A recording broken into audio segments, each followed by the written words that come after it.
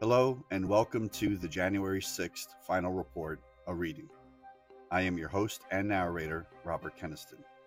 This is episode 3. In this episode, we'll hear from the committee's vice chair, Liz Cheney. Next week, episode 4, we'll begin to get into the executive summary. So, without further ado, let's begin.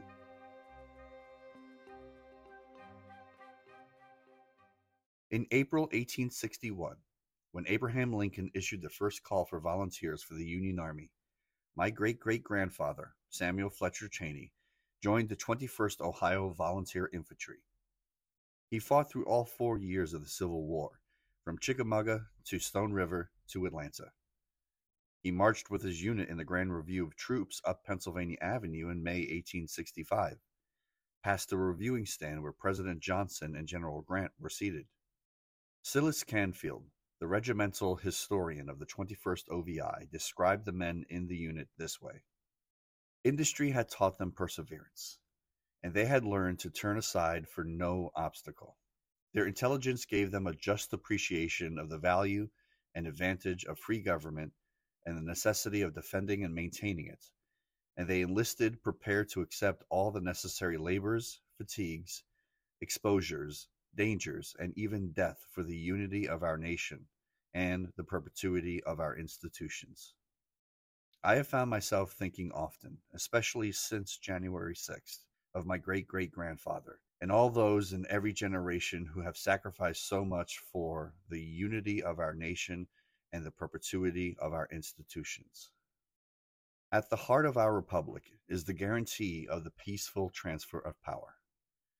Members of Congress are reminded of this every day as we pass through the Capitol Rotunda. There, 8 magnificent paintings detail the early days of our republic. 4 were painted by John Trumbull, including one depicting the moment in 1793 when George Washington resigned his commission, handing control of the Continental Army back to Congress. Trumbull called this one of the highest moral lessons ever given the world. With this noble act, George Washington established the indispensable example of the peaceful transfer of power in our nation. Standing on the west front of the Capitol in 1981, President Ronald Reagan described it this way: "To a few of us here today, this is a solemn and most momentous occasion, and yet, in the history of our nation, it is a commonplace occurrence. This orderly transfer of authority, as called for in the Constitution, routinely takes place as it has for almost 2 centuries, and few of us stop to think how unique we really are. In the eyes of many in the world, this every 4-year ceremony we accept as normal is nothing less than a miracle. Every president in our history has defended this orderly transfer of authority, except one. January 6, 2021 was the first time one American president refused his constitutional duty to transfer power peacefully to the next. In our work over the last 18 months, the Select Committee has recognized our obligation to do everything we can to ensure this never happens again. At the outset of our investigation, we recognize that tens of millions of Americans have been persuaded by President Trump that the 2020 presidential election was stolen by overwhelming fraud. We also knew this was flatly false, and that dozens of state and federal judges have addressed and resolved all manner of allegations about the election. Our legal system functioned as it should, but our president would not accept the outcome. What most of the public did not know before our investigation is this: Donald Trump's own campaign officials told him early on that his claims of fraud were false. Donald Trump's senior Justice Department officials, each appointed by Donald Trump himself, investigated the allegations and told him repeatedly that his fraud claims were false. Donald Trump's White House lawyers also told him his fraud claims were false. From the beginning, Donald Trump's fraud allegations were concocted nonsense designed to prey upon the patriotism of millions of men and women who love our country. Most Americans also did not know exactly how Donald Trump, along with a handful of others, planned to defeat the transfer of presidential power on January 6th. This was not a simple plan, but it was a corrupt one. This report lays that plan out in detail, a plan that ultimately had 7 parts, anticipating that Vice President Pence, serving in his role as President of the Senate, would refuse to count official Biden electoral slates from multiple states. We understood from the beginning that explaining all the planning and mechanizations would be complex and would require many hours of public presentations and testimony. We also understood that our presentations needed to be organized into a series of hearings that presented the key evidence for the American public to watch live or streamed over a reasonable time period, rather than rely on secondhand accounts as reported by media organizations with their own editorial biases. We organized our hearings in segments to meet that goal. Tens of millions of Americans watched. Amongst the most shameful findings from our hearings was this. President Trump sat in the dining room off the Oval Office watching the violent riot at the Capitol on television. For hours, he would not issue a public statement instructing his supporters to disperse and leave the Capitol, despite urgent pleas from his White House staff and dozens of others to do so. Members of his family, his White House lawyers, virtually all those around him knew that this simple act was critical. For hours, he would not do it. During this time, law enforcement agents were attacked and seriously injured. The Capitol was invaded, the electoral count was halted, and the lives of those in the Capitol were put at risk. In addition to being unlawful, as described in this report, this was an utter moral failure and a clear dereliction of duty.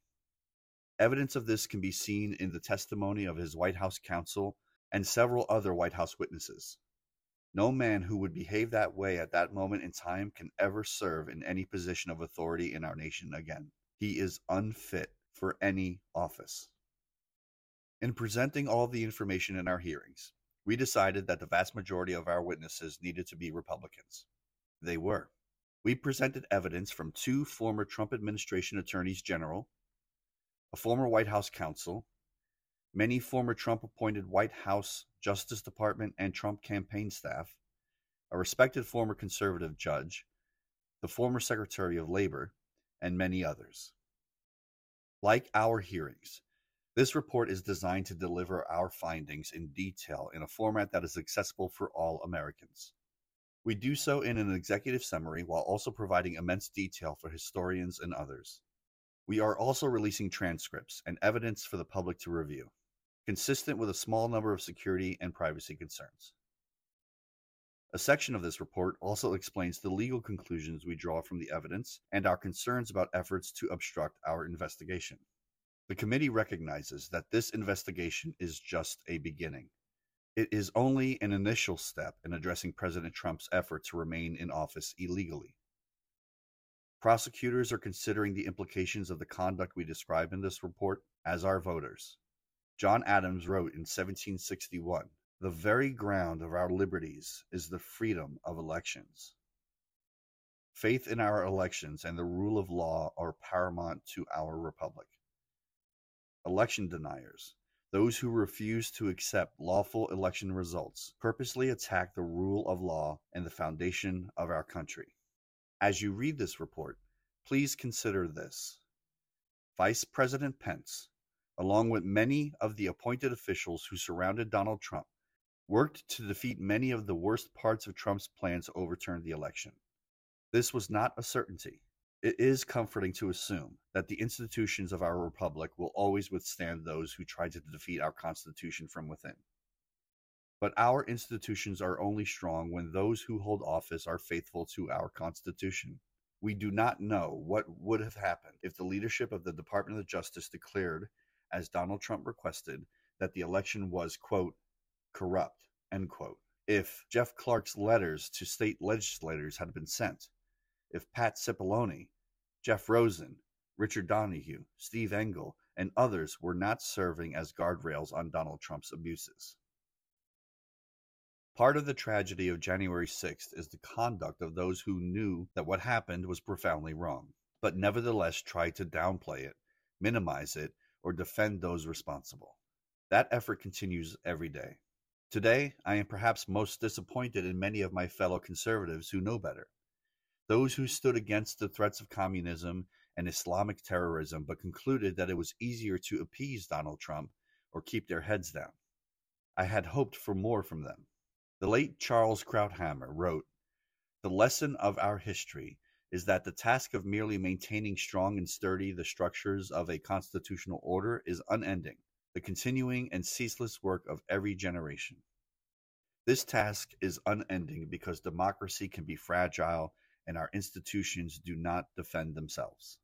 The history of our time will show that the bravery of a handful of Americans doing their duty saved us from an even more grave constitutional crisis. Elected officials, election workers, and public servants stood against Donald Trump's corrupt pressure.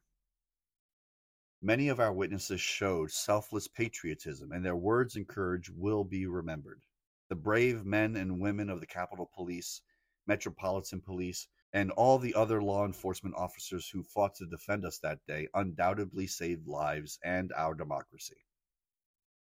Finally, I wish to thank all who honorably contributed to the work of the committee and to this report.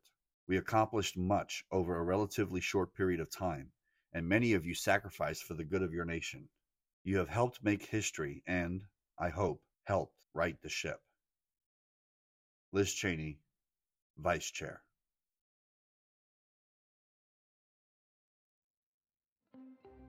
This podcast has been a production of 2008 Studios under a contract with SAG-AFTRA.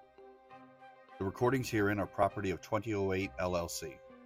Any inquiries to collaborate or contact can be sent to info@2008.com. That's info@20-08.com. If you enjoyed what you just heard, please feel free to share this podcast. And, of course, please subscribe to be updated on future episodes. Thank you for listening.